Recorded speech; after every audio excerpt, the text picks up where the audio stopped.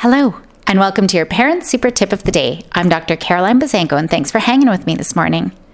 Natural consequences provide great learning opportunities about kids' behaviors. Kids also develop responsibility and learn to think about and make decisions about their behaviors when faced with natural consequences. Obviously, there's going to be times when we have to demand a certain behavior to ensure their safety. If it really is freezing outside and your kids don't want to wear mitts and they're going to get frostbite, well, then perhaps they just don't go tobogganing. Or we have to force them to put the mitts on. It's really their choice. We can't allow for natural consequences to take over if it's going to mean serious injury. So that's when logical consequences related to the crime can come into play. Logical consequences are where you step in a little bit more.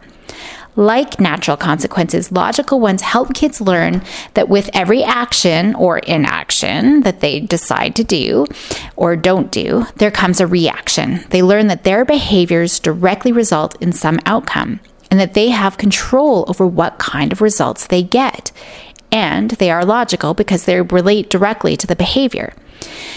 These logical consequences can be very beneficial depending on how they're used. If you are controlling and trying to force them, these consequences come out punishing and they aren't going to help your kids learn from their behavior.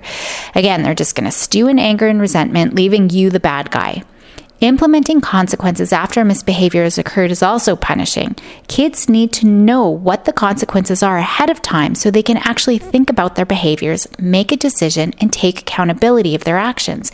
If you try to impose the consequences after the behavior without them knowing, they don't learn anything other than that you're a jerk. Therefore, we need to create these proactively.